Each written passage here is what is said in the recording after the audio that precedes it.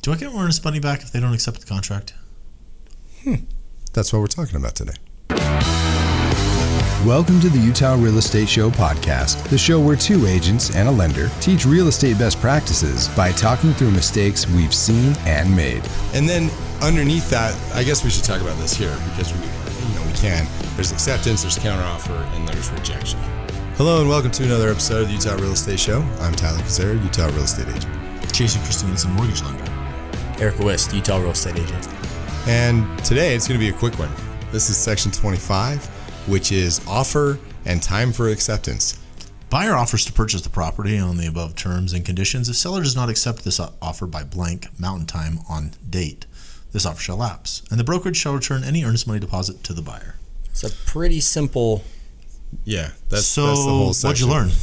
I don't think it's going to be quite that simple. There is a time that it has to be accepted by.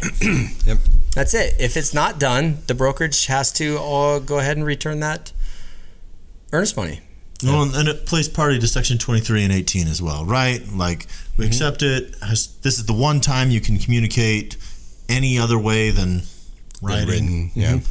So it has to be accepted, and then underneath that, I guess we should talk about this here because we can. There's acceptance, there's counteroffer, and there's rejection. Right? Those are the three ways to respond. I guess the fourth way is just don't do anything, which I guess is a rejection. No answer is an answer, ladies. Yeah, He's just not that into you. Exactly. So the first way to respond is an acceptance, which of course means that now this is going to be an accepted contract and will be under contract. 2, if it's a counteroffer, what's the other party doing? Countering. They're saying, hey, we don't like something about your terms. Here's what we propose. Right. Here are different terms. Do you accept these? And at that point, you have the opportunity to accept, counter, or reject, right?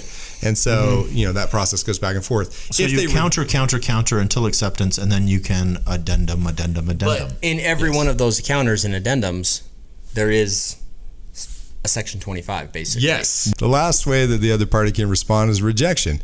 And this is, by and large, a courtesy. They don't have to fill out a rejection. It's a formal way to say, no, thank you. But realistically, the most common way in Utah, at least, that I've been rejected, no response. They just don't say anything back to you. And there's it's too much work to try to respond to you, so I'm not going to respond to you.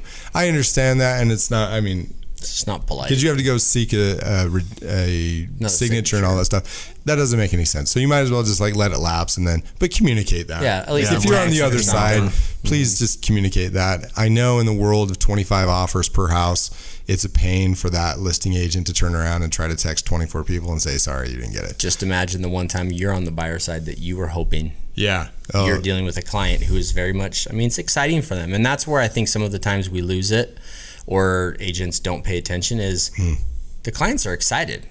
They're buying. They're trying to buy. They're trying to. And so they're chomping at the bit to find out what's going on. So just let them know when that is, what's going on, and they lose track of time, which is why these simple deadlines in these past few videos are so simple, but I've seen them missed countless times. Yeah. Well, and something that's every day for us is extraordinary to the client. That's true. So what did we learn today? Well, my key takeaway is that timeline is your acceptance timeline or your counter or your rejection.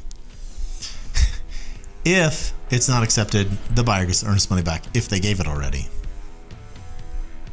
Remember that it's an important time for the clients. Big deal. This concludes all of our Repsy videos. We're so excited. We made it through all 25 sections. Tell us what your favorite section or what your favorite video was in the comments below. Let us know. If you have another question about a Repsy that you want us to address, let us know. Yeah. We'll take it on. This is why we have the show. There's all kinds of addenda we could go into. Let's go into the earnest money of the title company. That would be really fun. Oh man, that's exciting. If honestly you have a favorite section of the Repsy, seriously comment below. I'll take you to dinner. If you want to get in touch with us, shoot us a text at 801-228-7687. make sure you mention the show. You can email us at theutahrealestateshow@gmail.com. You can watch this show on YouTube, and you can listen on Apple Podcasts, Spotify, or wherever you get your podcasts. If you learned something, or if you really love this show, give us a like on YouTube and drop a rating on Apple Podcasts or wherever you listen. The Utah Real Estate Show is a production of Hive Collective at Presidio Real Estate, with support from Security Home Mortgage. The NMLS number for Security Home Mortgage is 178787.